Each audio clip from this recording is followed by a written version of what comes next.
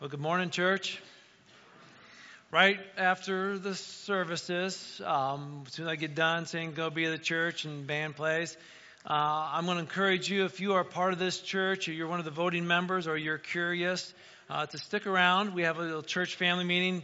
Now, really, it's only going to take about 5-10 minutes. It's not going to be that long of a meeting. It's hard to call it a meeting. But we do want to give every opportunity to share with you the church. We vote on the budget every year, and that vote's coming next week. Do you approve the budget or not? And, well, it's like, hey, how do you guys spend the money that come in from our tithes and our offerings? Where does that go? How do you spend it? Well, you'll see the budget. It's all explained. Greg Burkholder, who's our church treasurer, will explain and answer any questions you may have. Maybe you got a question about our church or the direction of our church or myself or something. We'll answer any questions you have at that time, and then we're done. So it's a really quick meeting, so I just want to make sure you're aware of that meeting. I know it's sort of a packed days for some of us, with both services, and then we've got the church family meeting. There's another meeting taking place right after that, and there's a concert going on tonight, and it's sort of a fun day, and there's a lot going on. So with all that, I'm just going to say, take a deep breath. Maybe I'm talking to myself here, I don't know. Right? And just grab your Bibles right now and open them up to John chapter 12. John chapter 12. As we said last week, John's writing many years after Matthew, Mark, and Luke. Oh, by the way, if you don't have a Bible and you need one, raise your hand. We got some on the back table. We'll bring one to you, or you can go grab one. Either way, we'll make sure you get one in your hand. Because today, I'm going to make you work, okay? I grew up opening up a Bible. Then again, we didn't have screens and all that kind of stuff, right? So we had to open up our Bibles to read. And so as generations have moved on, and now we've got I'll just throw it up on the screen, and you don't even have to open your Bible. If you know me and you know this church, bring your Bible, open your Bible, read your Bible, because the more you're familiar with how to navigate through Scripture, it helps you when you leave this place. So today, you're not going to get all the Scripture on the screen. So either you have to be a really good listener, or grab your Bible and follow along. So John chapter 12. Before we dig into this, I got one more thing, okay? Sorry. I'm going to ask you this question now. I'm going to ask it at the end. On a scale of 1 to 10, 1 is, don't even know why I'm here this morning. I really don't do the church thing. You're lucky to see me, okay? Because I'm really not into that Jesus stuff, okay? That's a 1. 10 is, I am sold out for Jesus Christ. He's my Lord. He's my Savior. I'll do anything. I'll follow Him anywhere. Okay? Where do you fall at in that scale, 1 to 10? I just want you to think about that number. And I'm going to ask you again at the end of the service, and let's see if that number changes at all. Okay? Everybody got a number in mind? Okay, good. All right. Now, with that being said, John chapter 12. We are in the final week of Jesus. We learned that last week when John sort of gave us a little time marker, said 6 days before the Passover. We know at the Passover, well, it's all going to go down, right? John spends almost half, if not more than half of his book talking about the final week of Jesus. You got John chapters 1 through 11 talking about things that lead up to John chapter 12. Boom, here we are in the final week. Then we're going to go to John chapter 21 with the epilogue. There's a lot of scripture there that's going to focus on this. This is so important. And so we left off last week there at the house of Simon with Lazarus, the town that Lazarus lived in. Mary, Martha, a lot of other people. They're all in the house. They're having dinner together. It's a great social time. They're excited, right? Wonderful time. Now let's pick this up in verse 9. Verse 9 of John chapter 12. When all the people heard of Jesus' arrival, they flocked to see him and also see Lazarus, the man Jesus had raised from the dead. Then the leading priest decided to kill Lazarus too. For it was because of him that many of the people deserted them and believed in Jesus. So Jesus is having dinner here with Lazarus. He's having a good time. Mary, Martha, disciple, the house is full. People are gathering outside. They're flocking in from all over to come see Jesus, right? But not just Jesus now. They want to see this Lazarus, right? I mean, Lazarus is this guy that was dead for 4 days. Hundreds were at the funeral. They were at the cemetery. They saw when Jesus said, Lazarus, come out. He comes walking out, grave clothes on, right? And he's like, dude's been dead 4 days. And now he's alive. This is amazing, right? So he's like this popular character, once dead, now alive. And I was like, come and see the walking, talking Lazarus. I was like, dun, dun, dun. And everybody's like, whoa. They're all excited, right? So everybody's coming in from all over the place. This should be incredible. This should be exciting. This should be, like, wow, wow, wow, right? But not everyone's happy. The religious leaders are upset. They're like, this is making me mad, making you mad. Now, the religious leaders had different groups. Pharisees, Sadducees, different other groups. One of the groups, they were called Sadducees. The Sadducees, this is how I remembered it. This is really pathetic, okay? The Sadducees, they were sad, you see, because they didn't believe in the resurrection. That's how I remember who Sadducees are and what they did not believe in. They didn't believe in the resurrection. Brian, did you ever do that before? I think you have, yeah. Thank you. So the Sadducees, they were upset because they do not believe in the resurrection. And they're hanging out here, and look who's over here. Somebody who was resurrected. Dead 4 days. Resurrected back to life. And like, we don't believe in that. Lazarus was like, I do. Oh, man. You're sort of blowing our theology, right? So they're upset with him because he's like, it's really messing with what they believe, and we're losing people. People don't believe us anymore. Well, they shouldn't, because what you believe is wrong. So they're like, well, we got to get rid of this Lazarus. And it isn't like get rid of him, like put him in prison. This is like, let's kill him. Yeah, that's a great idea.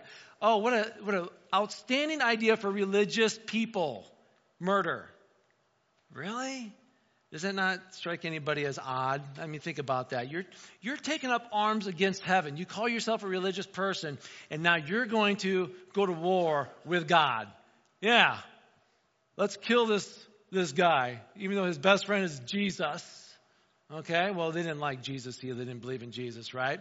But I don't know if they sort of get this at all. They're not really thinking because they're so mad. And that's what happens when you get mad. You don't think.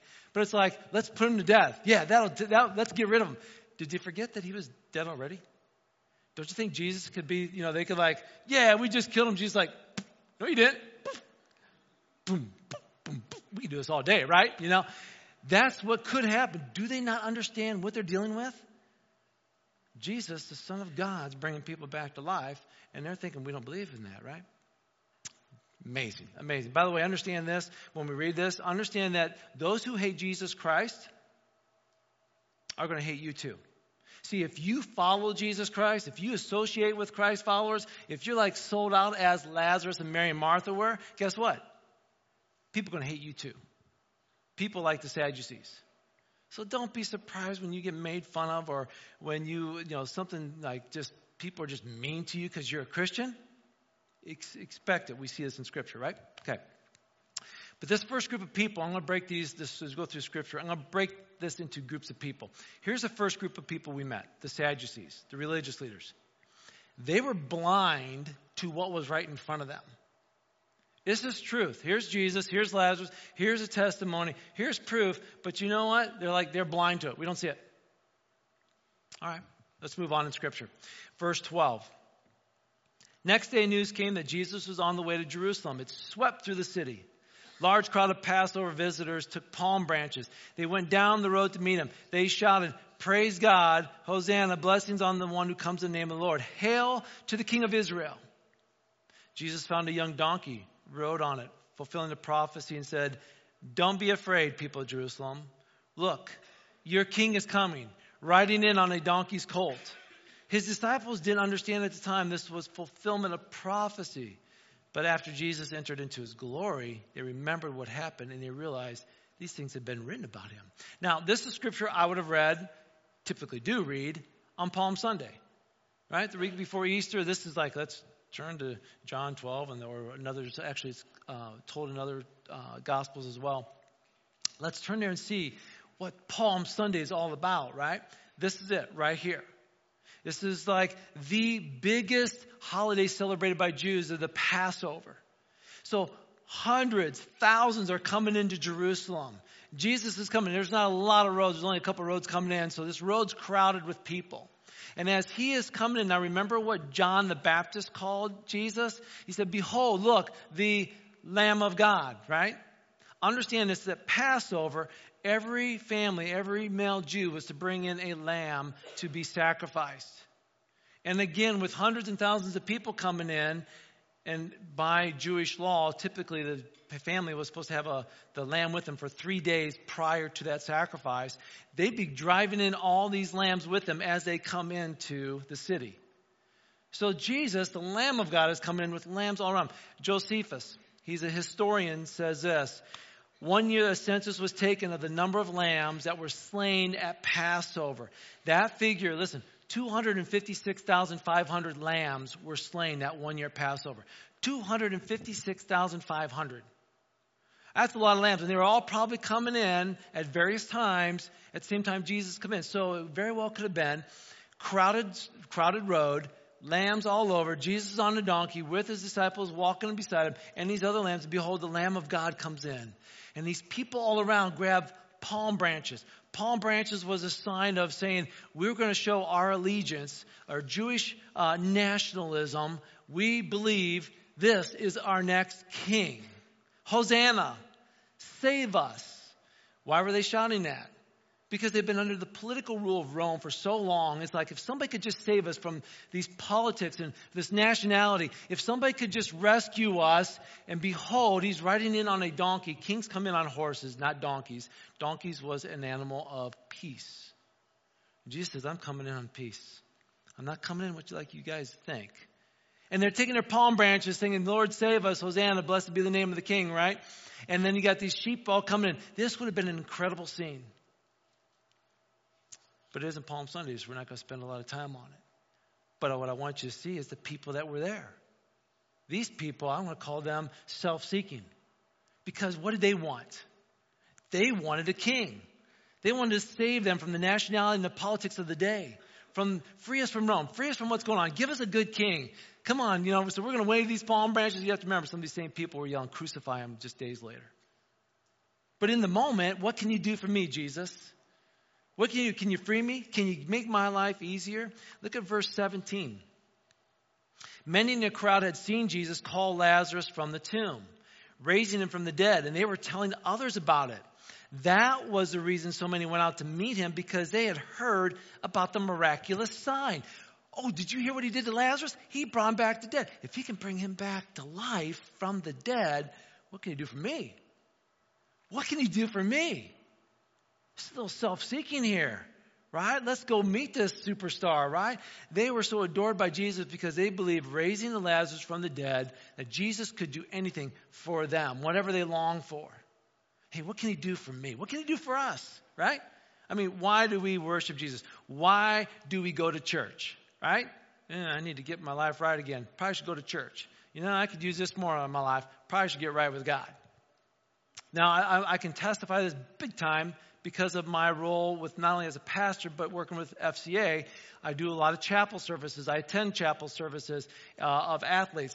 And there are game day situations. If they've got a game, they might have a chapel earlier in the day or the day before. You'd be amazing. The bigger the game, the fuller the chapel is.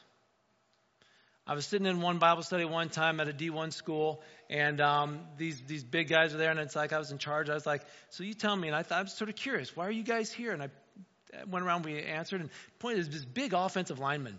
And he's like, so why are you here? He said, well, we had a game last week, and it was on national televised. It was a big game. They were playing a top 20 SEC team, and they were like going against this team, and like he's on the sideline, about a minute left in the game. He's an offensive lineman. Defense is out on there. They're winning with just seconds away from winning. But they're like, man, our defense has got to hold. Our defense has got to hold so we can beat this top-ranked team. And he goes, I was on the sideline, and I was like, God, if you help our team win, I will go to chapel. Well, they won. So guess why he's at chapel? To fulfill his promise to God that you did this for me, I'm going to do this for you, right? And I'm telling you, more and more, and there's a lot of great athletes out there, men and women, who love Jesus Christ, and they're at chapel. But there is also a group of self-seekers who will show up at chapel because why? Because if I go to chapel, if I go to church, if I go to Bible study, God will make my life easier. Now, if that was true, somebody please explain the Stump family health history. Okay? For those of you who don't know me, we've met our deductible 8 years in a row. Okay? I'm just going to say that, and that's probably enough said, right? So I look at this and I sit there and go, oh, you're going to worship God to avoid injury? Good one, okay? That doesn't work out too well for everybody, okay? Now, if that were true, then you would have, churches would be filled every Sunday, right? Chapels would be filled every Sunday. People would be praying on the sidelines. People would be praying at work for raises. It's like, but there's still that thought, if I do this for Jesus, what was he going to do for me? These people were self-seekers, right? Now, let's move on to this. Verse 19. Check out what he says in verse 19. Then the Pharisees said to each other, there's nothing we can do. Look, the whole world's gone after them. That's sort of an exaggeration. The whole world wasn't going after them, but that's how they felt. They were getting a desperate mode here. They're like, there's also this excitement for Jesus. People are following him, right? Verse 20.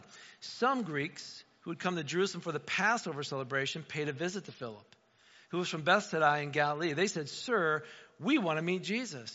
Philip told Andrew about it, and they went together to ask Jesus. Jesus replied, now the time has come for the Son of Man to enter his glory. Now, we're not told anything about the background of these Greeks. We don't know who they are. We don't know whether they're Greek converts to Judaism. They may have been Greek God-fearers. We don't know. But they did have respect for what was going on here. But they may have been just simple Greek travelers. All we know is these guys are Greek, and they're really curious. There's people out there that are curious.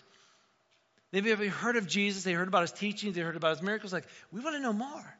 So why go to Philip? Well, Philip's name is actually a Greek name. So maybe they understood that. It's like, oh, this guy's Philip. Ah, that's a Greek name.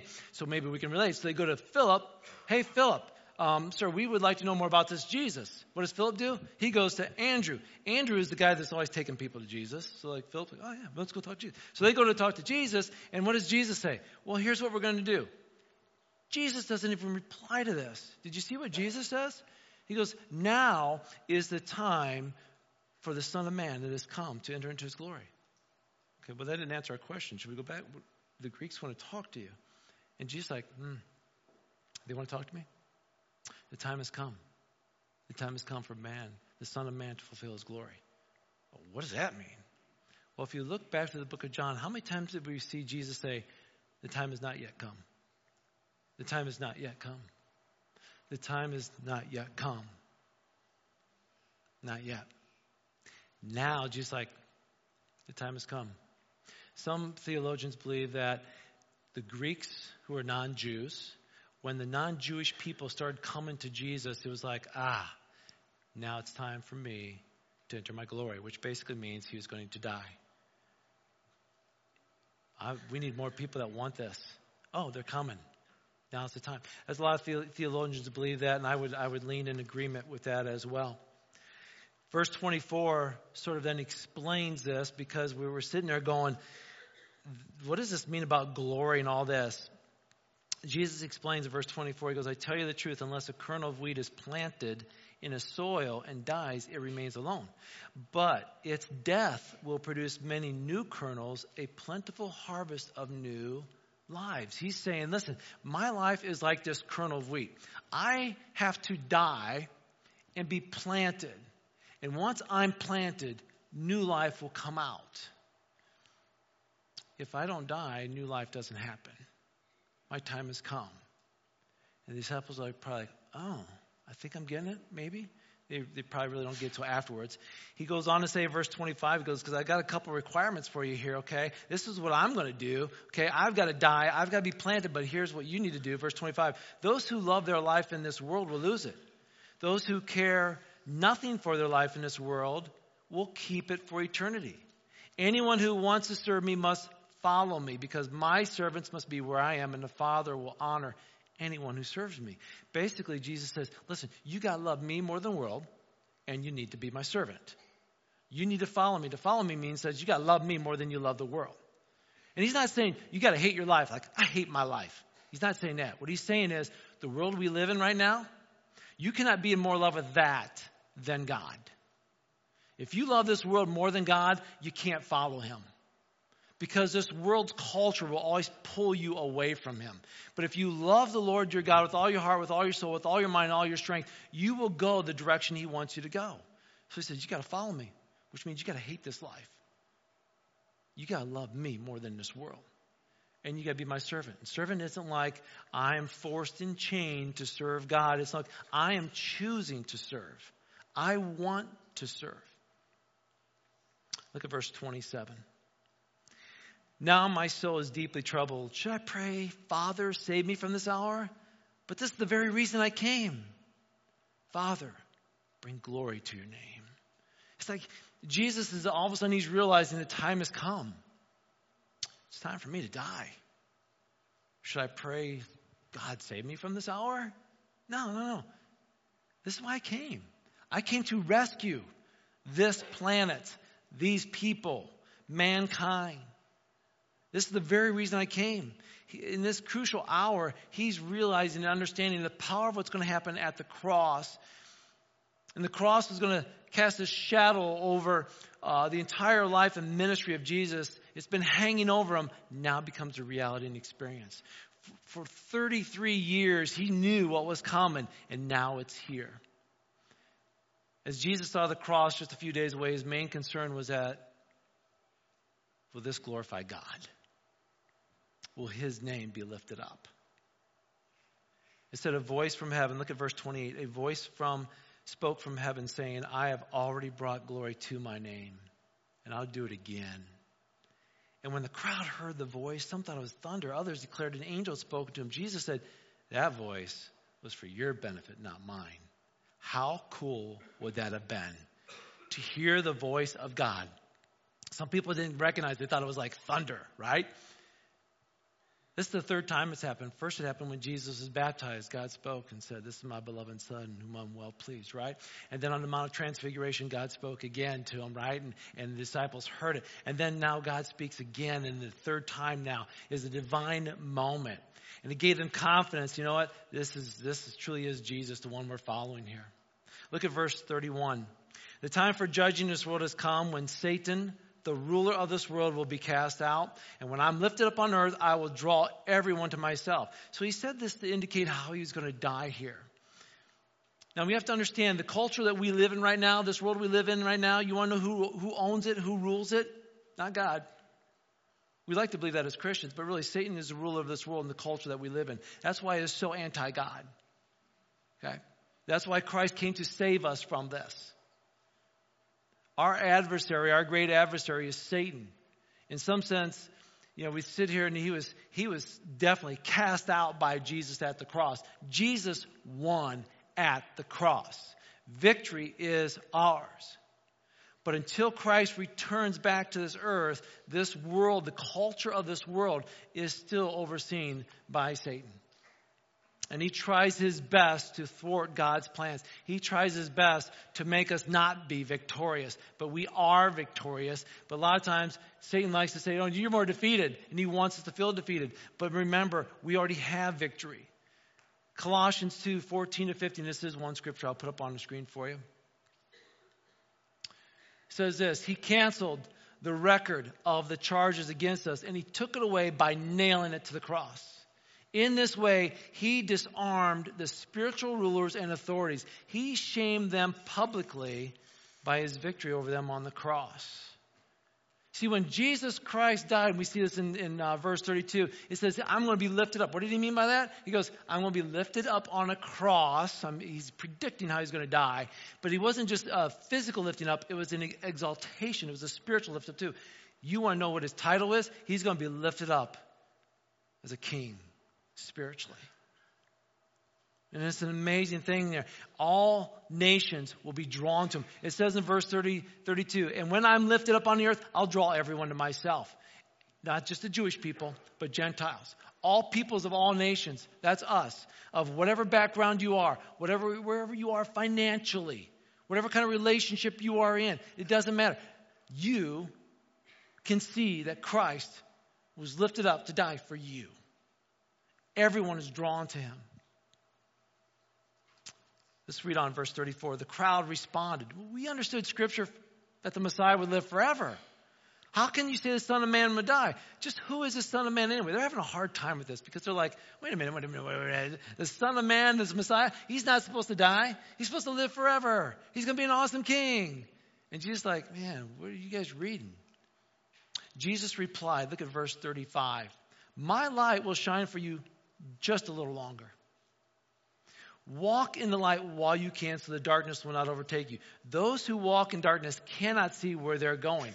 Put your trust in the light while there's still time. Then you'll become children of the light. After saying these things, Jesus moved away from them and he was hidden from them.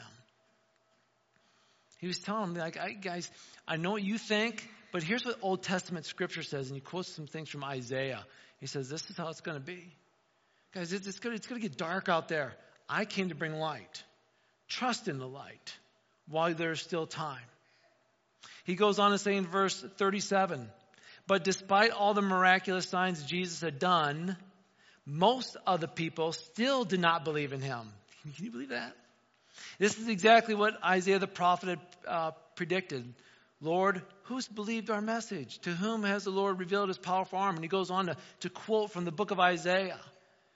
Here's this fourth group of people. They were curious, but they were seeking, and they saw what he could do, and they heard his great teaching, but they're like, we still don't believe it.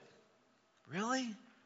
How can you not believe? Throughout the gospel, John said he did all these signs so that people would believe in him. And yet all these people who saw his signs, who heard his teaching, they were still like, nah, I don't want to believe. No thanks. And many people did not believe in him. Oh, but wait, look at verse 42. Many people did believe in him, however, including some of the Jewish leaders. But they wouldn't admit it for fear of the Pharisees would expel them from the synagogue. For they loved human praise more than the praise of God. Oh wait, but then there were some who did believe, but they were secret believers. We're not going to tell anybody about it. We believe this Jesus Christ, right? We've seen the signs, we've heard the teaching, but we're afraid of what other people are going to think about us. I really want to let people know I'm a Christian. I really want to live in a way that honors him, but I'm sort of embarrassed by it. I want to be secret about it because I don't want this person over here to know that I'm a Christian. How many times, and sometimes it's like, Rex, sometimes you wear a lot of your FCA gear or you wear shirts with a cross on it. Sometimes I have to do that because I am weak, right? And I know I might say something or do something that would not honor God. But when I've got that shirt on or that symbol, it's like that person across me knows I'm a Christian or they know I have some kind of faith, right? And I can be so easily be incognito and secretly be a Christian and act one way because nobody would ever know, right? But if I'm wearing a cross, if I'm proclaiming my faith, people see it and they're like, they expect me then to live out my faith. Does that make sense to y'all? So these people, they were like, we're just going to be secret. Here's the thing. You can't be secret and be a disciple.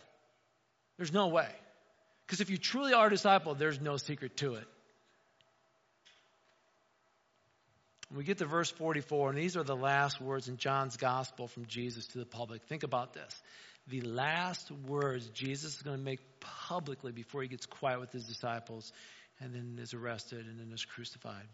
What would he say? Last speech. What are you going to say, Jesus? Last speech.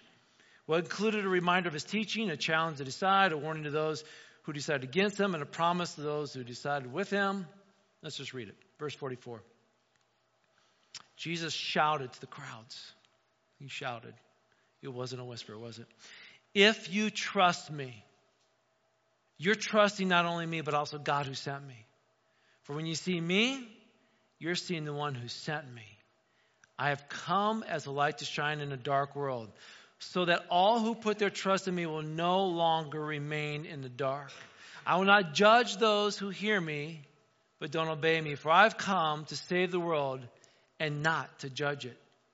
But all who reject me and my message, they will be judged on the day of judgment by the truth I've spoken. I don't speak on my own authority. The Father who sent me has commanded me what to say and how to say it. And I know his commands lead to eternal life. So I say whatever the Father tells me. Jesus emphasizes here his unity with God the Father. To believe in Jesus is to put your faith in God and that God sent Jesus. Jesus stressed his own truthfulness and the need for man to follow him, or you can live in darkness. You had a choice. He came to bring light. He came to rescue us from darkness. He didn't come to judge the world, but to save the world. Think about that. He came to save the world, not judge the world. If he wanted to judge the world, he would have never had to become man. He could have remained in heaven and judged us. He did not need to add that to his deity.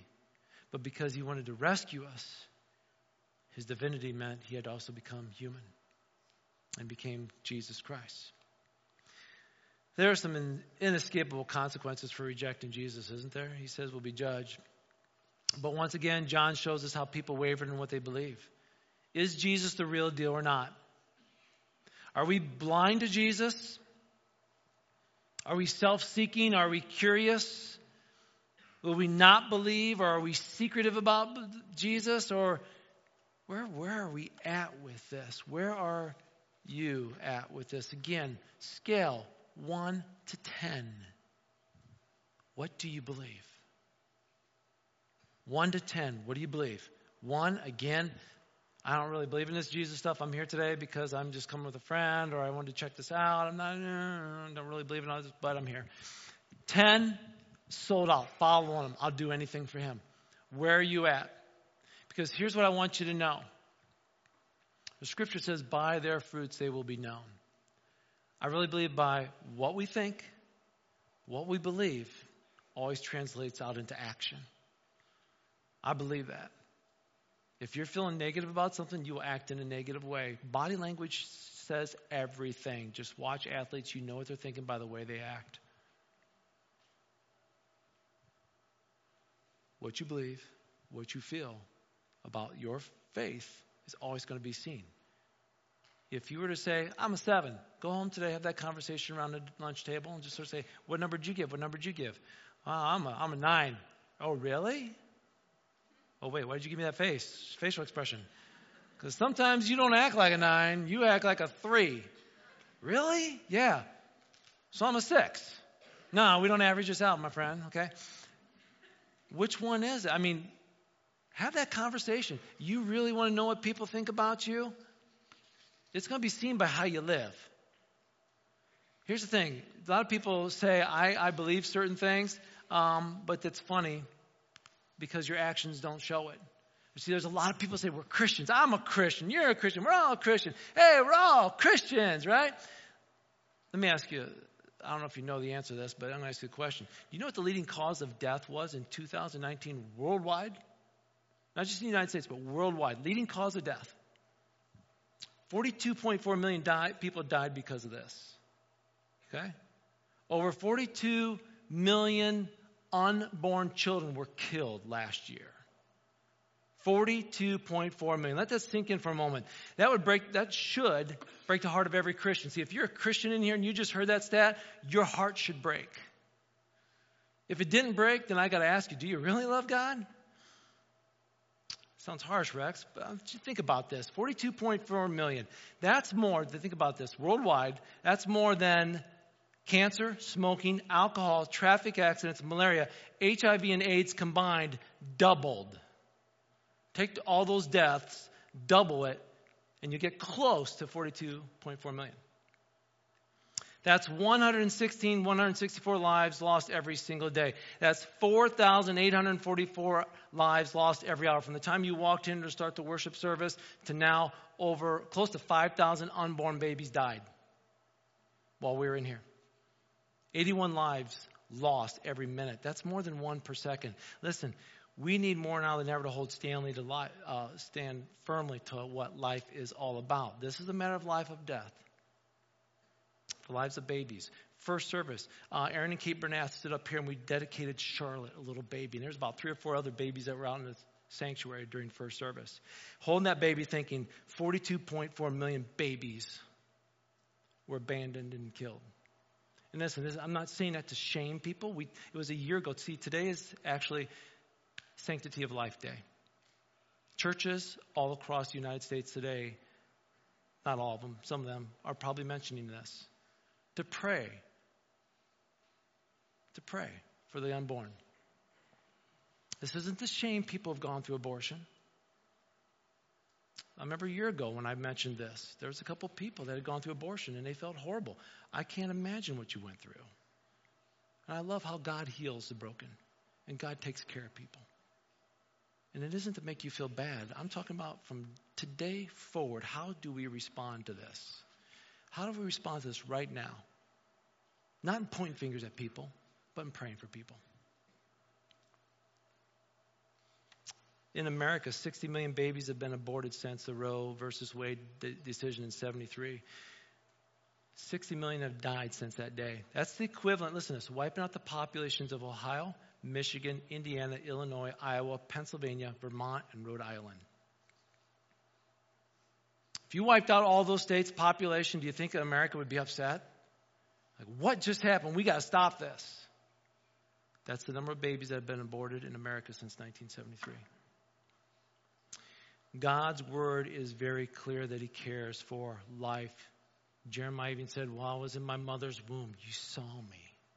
David clearly talks about that in his Psalms. God sees us before we're born. When that heartbeat starts, God hears it. When the blood starts flowing through a child in that first week, God sees it. It is alive. It's precious. All life is precious.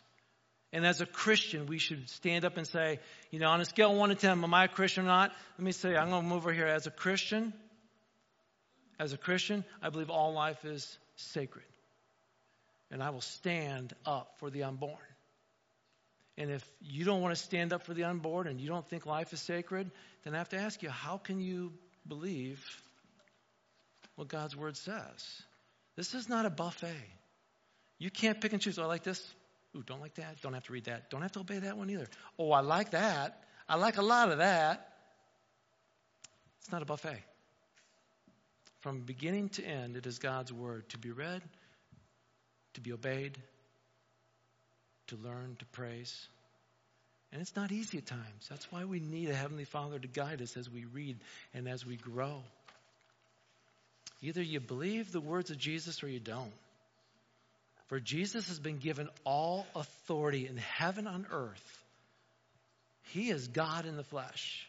His words are the words of God. These words that are in the Bible are his words. God speaks to us. As a Christian, are you a 1? Are you 10? Where are you at? If you're claiming to follow him, then God's word should be strong in your heart.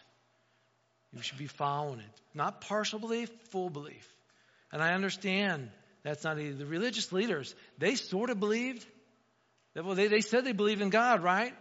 Yet they wanted to murder Jesus and Lazarus. That doesn't make sense to me. God is love.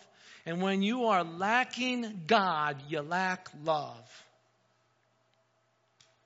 So do you really believe in God?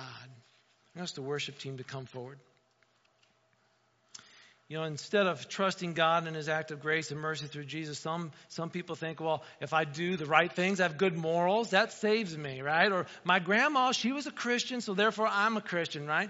It's not our actions, our good deeds, our going to church. It's not, well, I'm going to read the Bible. It's not, I'm going to get in by the coattails of my grandma and grandpa in their faith. Listen, God's making it really simple. He sent his son, Jesus Christ, to save us. For by grace are you saved through faith in Jesus Christ, not of yourselves. Otherwise, our works, we'd boast about that, right? We've been saved by our faith. Have you placed your faith in him? Where are you? Look at those list of people. I hope none of us are on that list. We can get rid of that list and just say, let's just believe, right? We're going to follow, we're going to serve, we're going to do that, right? Your actions will show it. I want to close on this story. When I moved here 30 years ago, and understand this, I grew up in Indiana, 20 minutes outside of South Bend. South Bend, for those who are Notre Dame fans, okay, Irish, okay, I grew up around that. Just like if somebody grew up outside of Columbus, you're indoctrinated with Ohio State living, right? I was indoctrinated being, an Irish fan and all that kind of stuff, and I got sort of tired of it. Went off to college.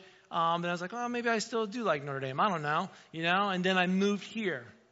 And when I moved here, I went to my first Wauseon football game, and I believe it was at Liberty Center. And I had a jacket on, and it was a Notre Dame jacket. And this gentleman by the name of Mike Reeves approached me. Now, see, some of you know Mike Reeves. Mike Reeves is the biggest Notre Dame fan in world history, I think. I don't know. He's told me he's got every football game on VHS tape, right? Some of you are like, what's that? Okay. Every game recorded, and he's watching. He can tell you stats and everything, right? And he comes up to me, and I've never met him before, and he sees me wearing a Notre Dame jacket, and he's like, hey, go Irish. Well, we looked good last week, didn't we? And I go, we? Oh, yeah, I forgot. We do we terms, right? Okay, yeah. And he's like, we looked really good, and he's going on and on about the players, and he goes, hey, next week, man, it's going to be tough. And wait, who do we play the week after that? And I'm going, I don't know. And he looked at me, this is what he did. He goes, you're not a Notre Dame fan. And he walked away, and I'm standing there going, who was this guy?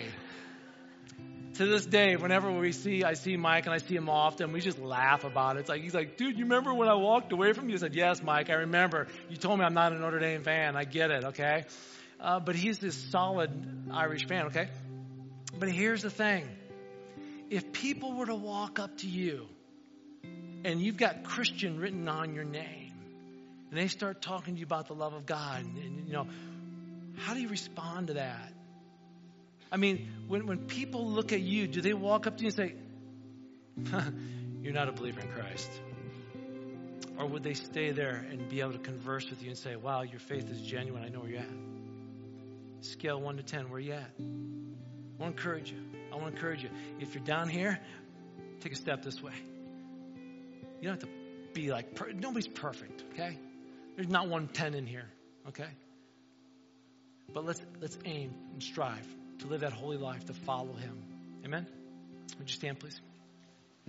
Let's pray. Heavenly Father, what an awesome God you are. Thank you, Lord, for your words, for your truth, for the scripture.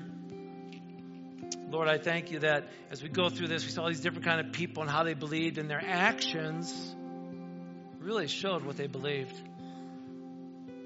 Their actions sort of told where their heart was. So God, I just pray right now that we just examine our hearts. We're told in Scripture to examine our hearts to what we really believe. So God, as we stand here, you already know what our heart looks like. You already know how much we believe. Maybe we don't want to admit it, but now's a good time to admit it because you love us. You love us right where we're at right now. You do not require us to become holier and holier, and then you'll help us, and then you'll love us. You love us right now, right where we're at. No matter what we've done in our past, you forgive us. And you meet us right here, and you say, I love you. Now walk with me. Learn from me. And I'll live with you. So God, that's what we pray. Meet us here, right where we're at. Lord, we love you. We want to sing to you now. In thy name we pray.